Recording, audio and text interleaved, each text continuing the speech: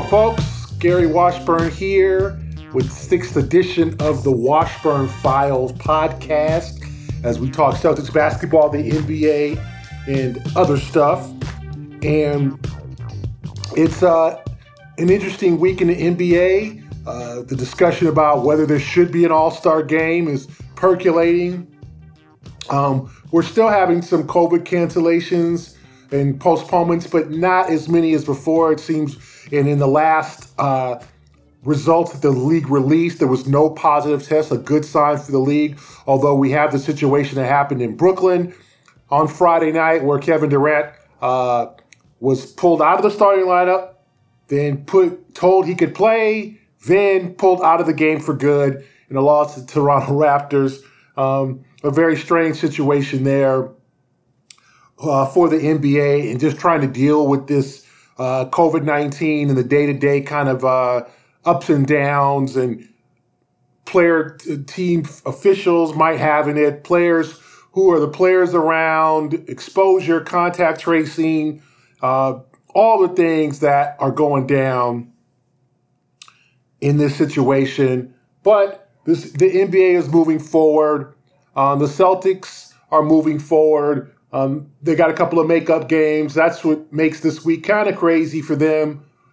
In addition to playing Utah Tuesday, they have a game Thursday, game Friday, and then a game at Washington on Sunday because it's a makeup game, the Washington game, in a sense of it was supposed to be in the second half, but it was moved to the first half.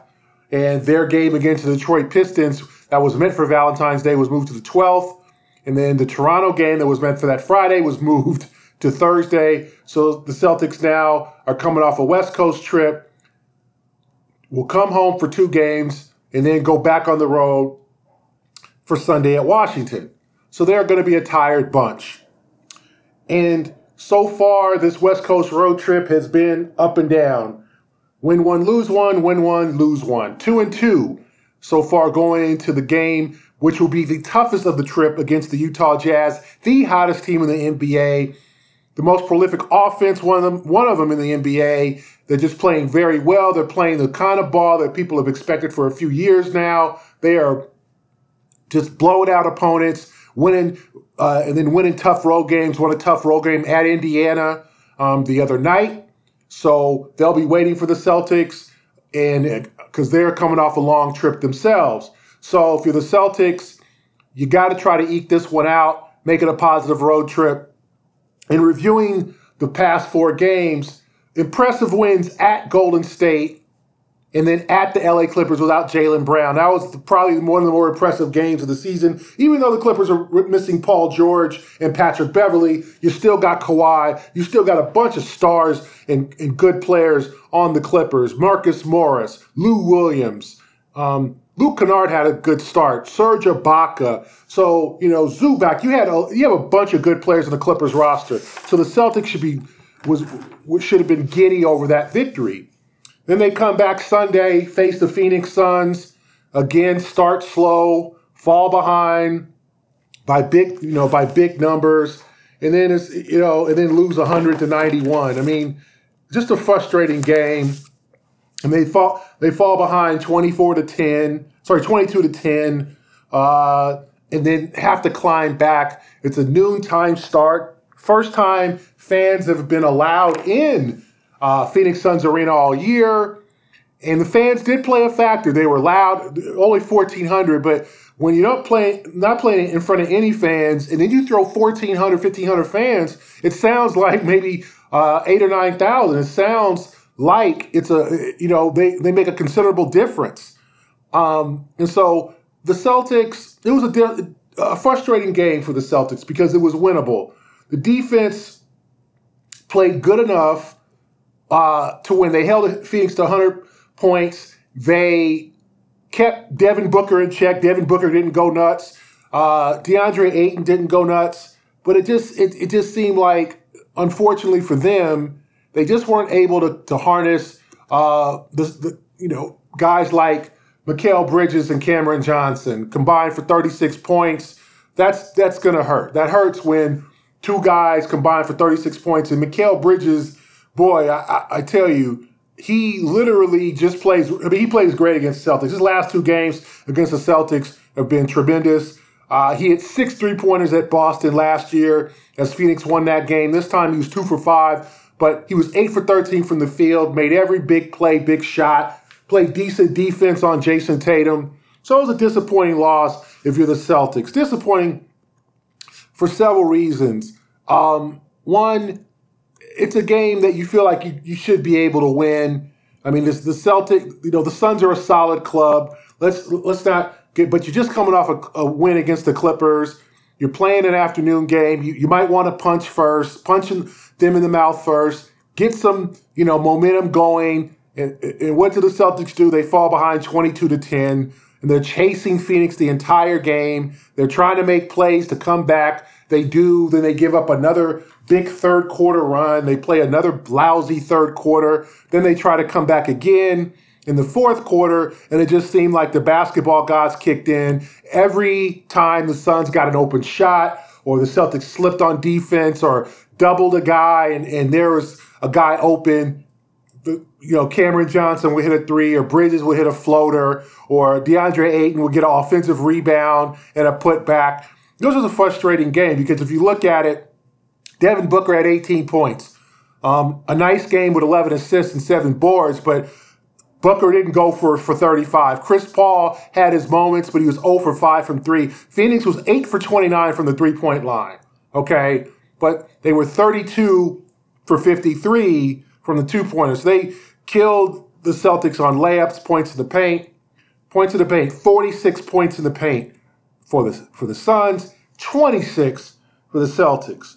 And 26 points on 13 of 35 from shots in the paint, which means they're just not hitting layups and short jumpers.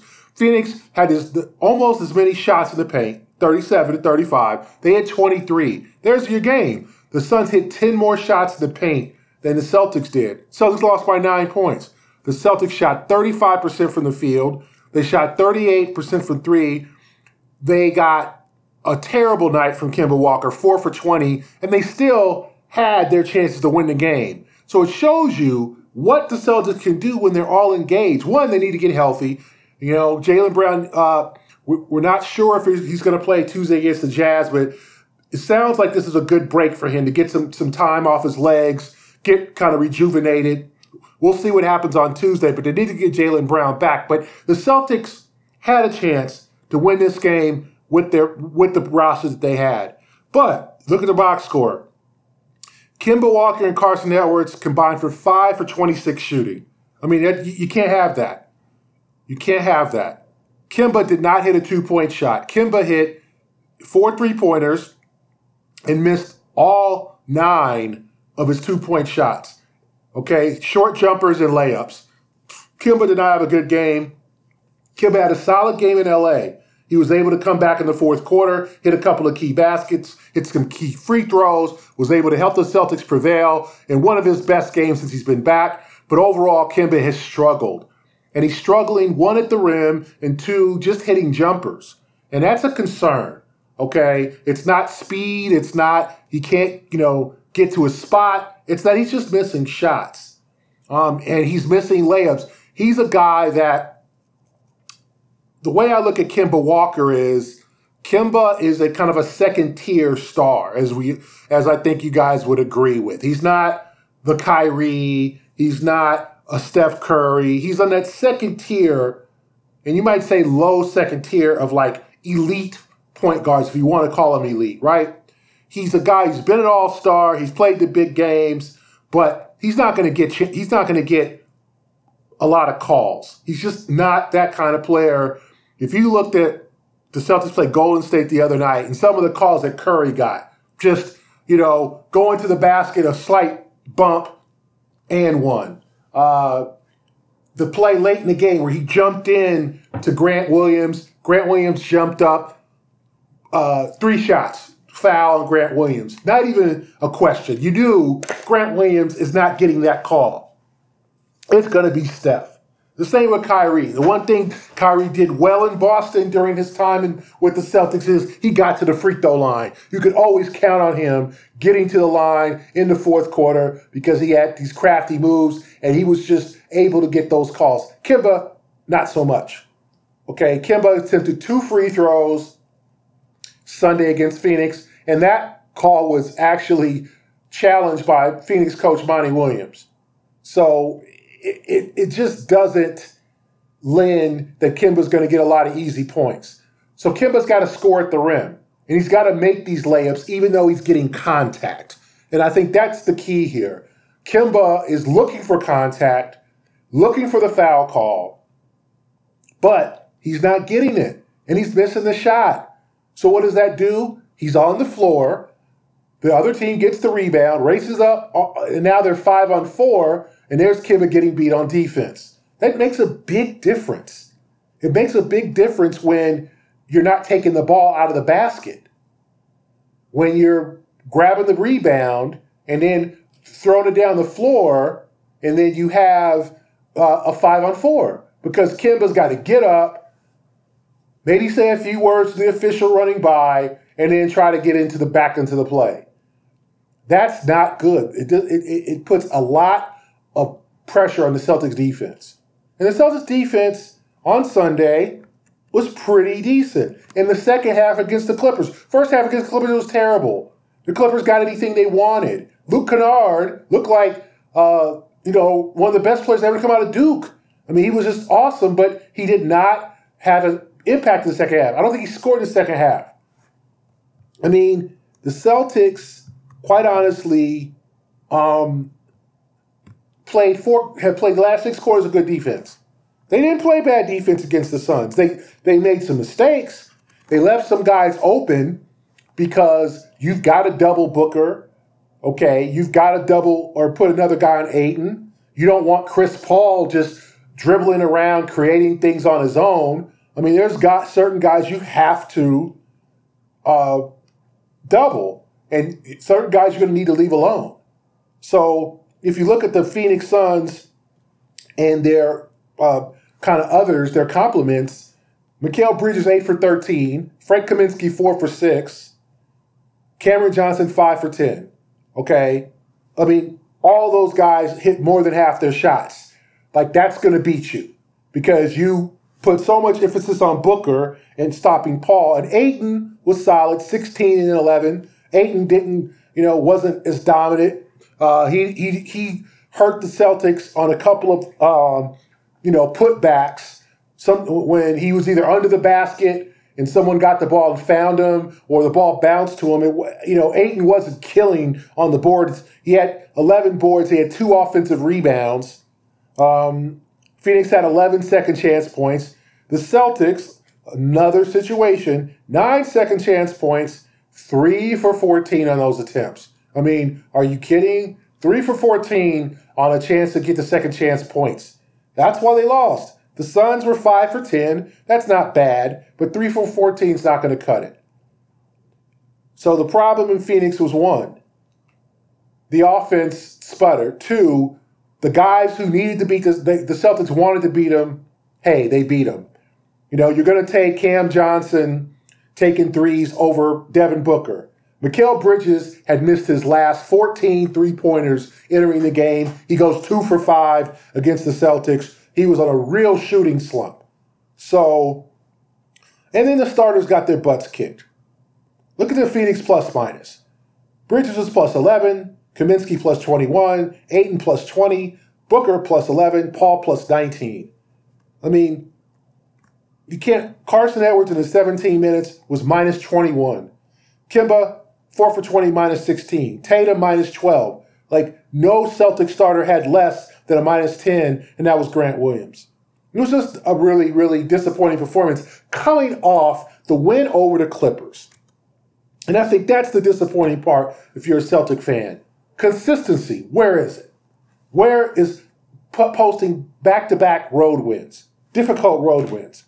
Just like, essentially, you beat the Warriors, TNT game, Steph goes for 38, you get You punch him in the mouth in the fourth quarter. You come away with a good run. You finish him off. You get a good win at Golden State because Golden State's not a bad club. The next night, you lose at Sacramento.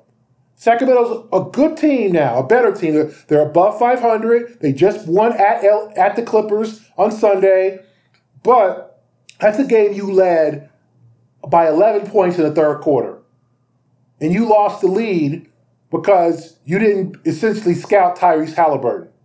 The biggest thing, the Celtics sometimes, I just don't understand their lack of kind of recognition. Halliburton was hot. Okay, and they basically left him alone for 2 3-pointers. He's got a funky release. I get it. It looks like he can't shoot. That is not true. He's shooting 40% from 3. Whatever that funkiness is, it works for him. I remember, and I'm dating myself, growing up in LA, and a big Laker fan, and Jamal Wilkes used to put the ball behind his head and shoot. He would cock the ball behind his head and shoot it. And it went in. And it was funky. I don't think 99 out of 100 people couldn't consistently make shots with that style. Jamal Wilkes was the 100th. And John Wooden said, as long as it's going in, why change his style? Some of these guys who have funky shooting styles, like Lonzo Ball, the shot ain't going in. So yeah, it's funky. Halliburton flips the ball kind of from his midsection. He kind of flips it. He doesn't shoot it above his head. And it goes in. But it seems like the Celtics just let him shoot. And he hit 2 straight threes to go from an 11-point lead to now the Celtics are down 5. Then here comes De'Aaron Fox. So it's a difficult loss because, one, you're up 11 in the third, you should win that game. Good teams find a way to win that game. You don't give up the lead in 2 or 3 minutes. You don't slip on defense like that. And of course, the Celtics fouled too much in the fourth quarter. Harrison Barnes got to the line 10 times.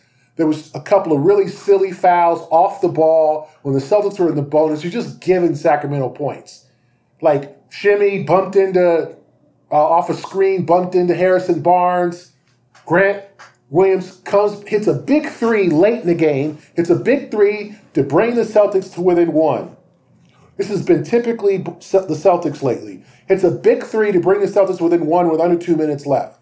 Okay, if you're the Celtics, you get a stop, you come back, you try to take the lead. You got to get a stop. Or, what happens? Grant Williams turns around and fouls Harrison Barnes off the ball and gives the Kings 2 points to make it a 3-point game again. Like, you can't have that. You got to play smarter ball than that. You can't foul in situations like that. And the Celtics fouled early in the clock. They put the Kings on the line. And, of course, De'Aaron Fox, being a guy who's probably going to make the All-Star team, he has lived up to expectations, kills them in the end with a couple of big jumpers, and you get a tough loss. But you come back and beat the Clippers, and then you come back again and lose to the Phoenix Suns. So what do the Celtics need? We've talked about this before.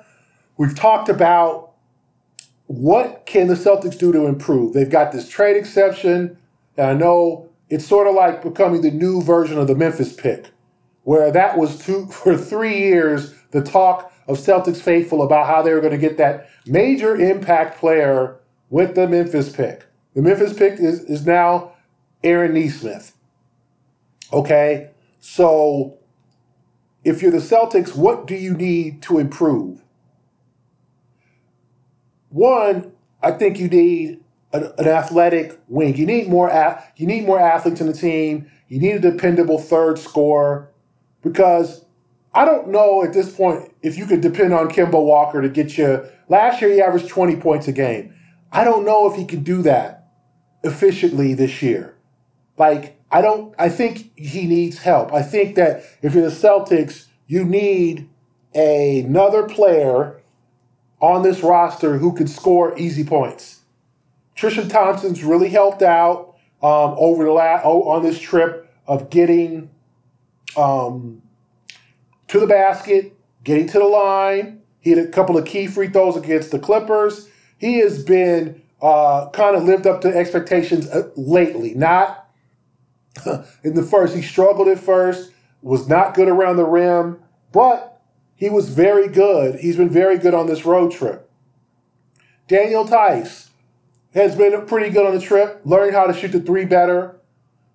But you just don't have that difference-making, shot-blocking guy. And Robert Williams is doing better too. Could you use a big? Of course you could use a big. I think they need a three-point shooter in a wing, and Danny Ainge is quoted as saying, hey, I want somebody to play defense. Obviously that counts out J.J. Redick.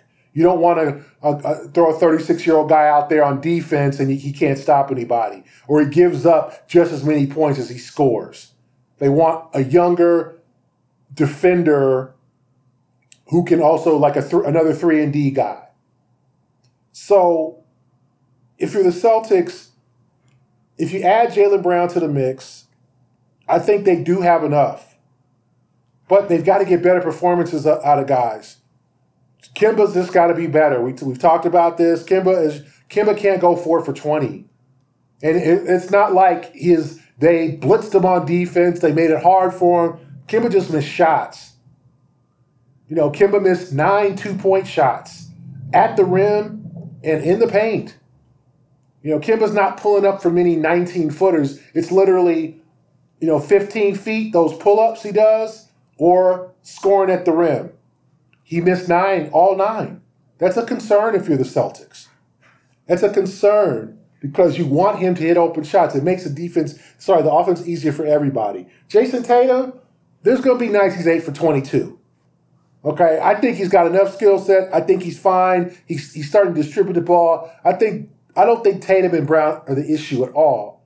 I think that they just need more bench help. Jeff Teague had a pretty decent game the other night. He played decently against the Suns, hit a couple of threes. But here's the thing with Teague. When you can tell that players lose confidence when they stop shooting. And Teague is passing up shots now that he took a month ago because he's afraid he's going to miss them. And he's only shooting 28% from the field. And you can't have a guy on the floor who's hesitant because this league is all about hitting the open shot, creating the mismatch, or creating an opportunity where a player gets an open shot. That is what the NBA is about. And if you have a player on the floor and I'm not talking about Robert Williams. Robert will take the mid-range jumper occasionally and hit it. I'm talking about a guard who has spent his career scoring these baskets. If you have a guy on your roster who does not want to shoot, that's not good. He's got to be a great defensive player. He's got to give you something productive when he's on the floor. If Teague is not scoring and he's not really the distributor, then what does he do? And Coach Brad Stevens, Celtics coach, decided he was going to replace some of Teague's minutes with Carson Edwards. Carson Edwards had 16 points. His best game, not his highest scoring game, because he scored more in garbage time, but his best game as a professional. 16 points, but he comes back the next night against the Suns. He goes 1 for 6 and is a minus 21. You can't blame Brad for trying. The only thing you can do is get someone who's more dependable. Okay, because I don't know if Carson Edwards is ready to become that dependable guy who can come off the bench and score. And I don't know if you want to put that kind of pressure on Peyton Pritchard, but Pritchard, 12 points. He was a +1, 5 rebounds. I mean, he was one of the guys instrumental in bringing the Celtics back late. The Celtics pretty much ran out of time in that game. They had a couple of chances to make plays, but they, drew to within 5 and to win 3 at one point because of Peyton Pritchard. He's fearless. You got to love the guy if you're a Celtic fan because he has come in and exceeded expectations. He's been way more productive. Remember, in the draft, Aaron Nesmith was supposed to be the guy that was supposed to be more NBA ready, was supposed to come in, help this team, stabilize things, become a shooter, just be an asset to the bench. And Nesmith's played a little bit lately, but back, I don't know what's going on, but he's back in Brad's do not play list. Okay, he did not play in the last couple of games. He has contributed nothing because he's not in the game. It's a disappointment in a sense because when you heard about Nesmith being a real professional shooter, a guy who was already an NBA caliber shooter, and you thought that he would come in and be that guy, not come in and be just an immediate, 15 points off the bench, but just show signs. Show signs of like, hey, I can play at this level. And for now, we really don't know what Nesmith has. And we might not know if you follow the Celtics until next year. And that's just a fact. Because I don't know if they're going to put any confidence in him as the season progresses, as the games become bigger. I don't know if they're going to put more confidence in Aaron Nesmith to be a reliable player off the bench. Let's be honest. So, for me, I think you got to do something with the bench, as we've talked about. And we can talk about Shimi Ojale. Shimi had an interesting line against the Suns. He was 0 for 2 for the field, 0 for 2 for 3, but he was a plus 10 in his 20 minutes. So he played strong defense. That's a positive impact. But the thing about Shimi is Shimi's going to get a lot of open threes. And man, has he worked on his shot. Or at least he's tried. He shoots, constantly shooting three-pointers.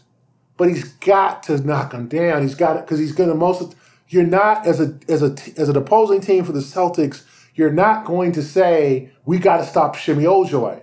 You're going to let him shoot until he hits 3 or 4 in a row. And the fact is, he's getting these open shots, and he's not making defenses pay for leaving him open. And that is the key to having Shimi Ojale on the floor. To have another guy who can shoot the ball successfully from the three-point line and then give you defense. And the Celtics want so badly for him to be that guy. But Ojale is just not doing that so right now. He's not giving you that lift because that lifts the bench. Like let's say, for example, if you look at the Phoenix game, 17 points off the bench from Cameron Johnson. You know what I'm saying? Like, what I mean by that is Cameron Johnson is a shooter. He came off the bench and hit 4 threes. That was crushing. That was crushing to the Celtics. Every time he got open, because remember, as I mentioned earlier, you're doubling Booker, you're putting another defender or trying to make sure Chris Paul doesn't roll around, or you're doubling DeAndre Ayton, so on and so forth. Cameron Johnson is going to get an open shot, and he knocks them down. So if you're the Celtics, you need a guy like that. Peyton Pritchard came off the bench and did that. 4 for 9 from the field, but you want that out of Shimi. You want guys who can come off the bench and give you some offense. The Celtics have too many guys with so many limits. Javonte Green is a nice player. He's a freakish athlete, but he doesn't shoot well enough. So if you leave him on for, he doesn't shoot well enough from the line. He doesn't shoot well enough from 3. Now he can steal and score. He can get you a dunk, but offensively he's not as refined. The same with Shimi. Jeff Teague, as we talked about, has been apprehensive about shooting the ball. That's unfortunate. But Jeff Teague has either got to step out of the slump or the Celtics need to do something with his minutes.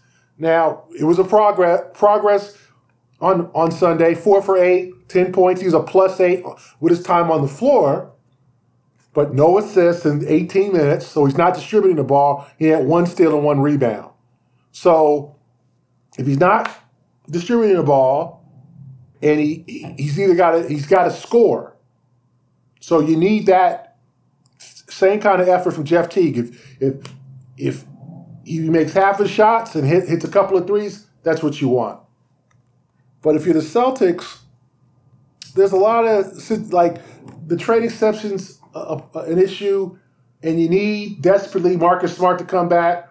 I think the Celtics are hoping maybe when they arrive home,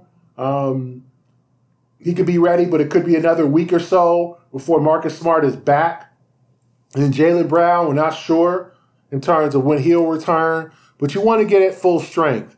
But if you're the Celtics, you can't stop health. It's too much. Everybody complain about health.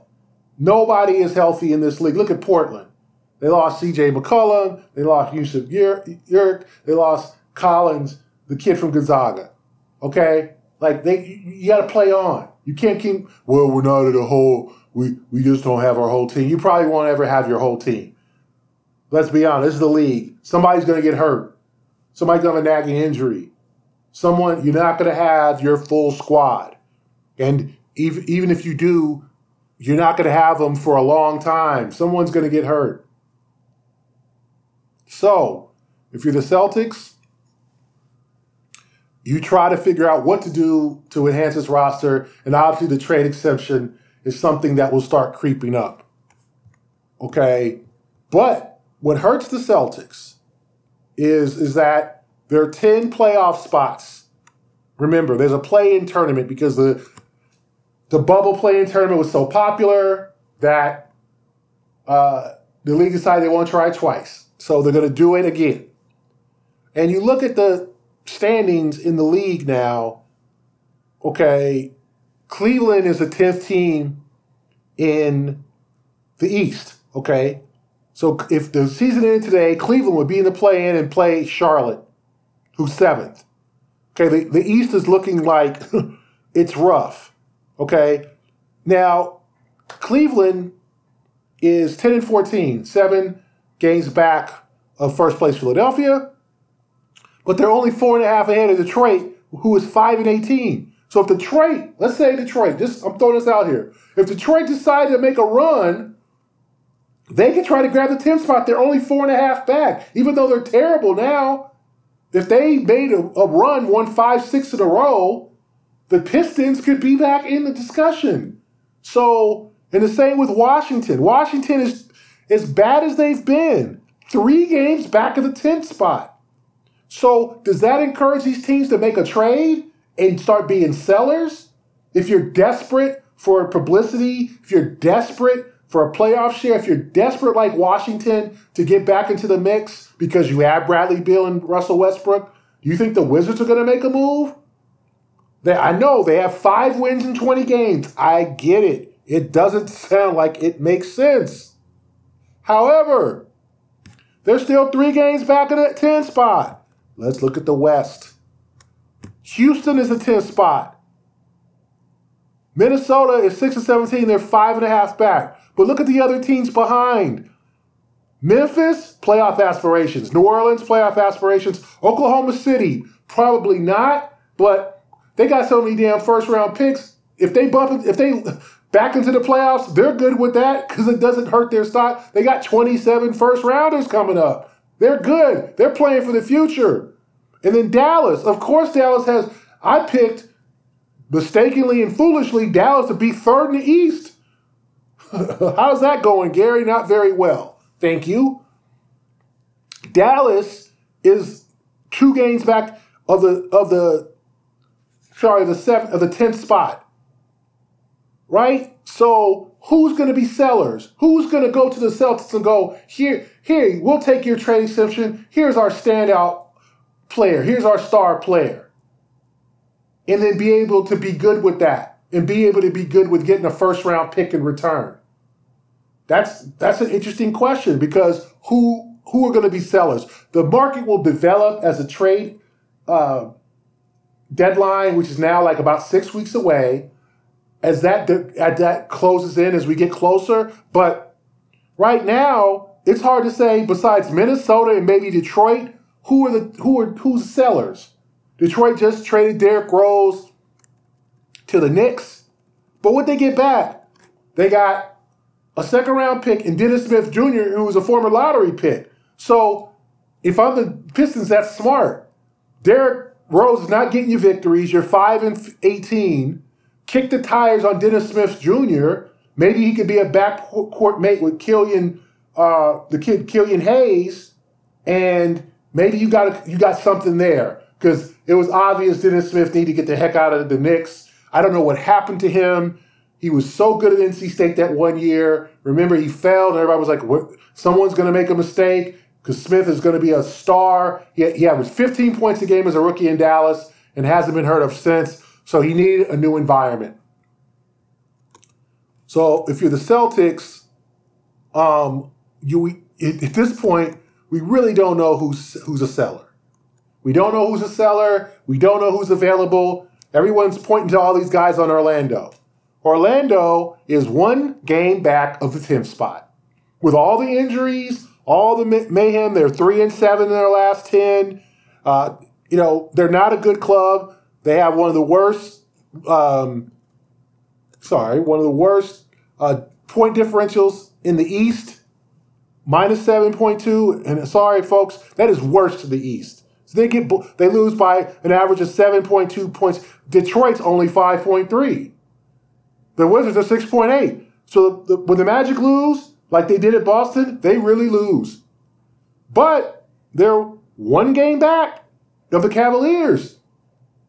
So if you're Orlando, do you again make the 8, try to sneak to the playoffs, losing the first round as a sweep, and go through that cycle again? Or do you become sellers, put your confidence in Jonathan Isaac when he comes back, maybe Mo Bamba if he's ever healthy, and then Markelle Fultz when he comes back?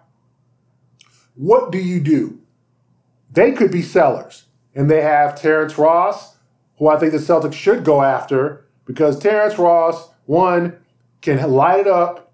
He's athletic. He can defend. You put him I think Terrence Ross is one of those guys, you put him in a winning system, he'll be a winner.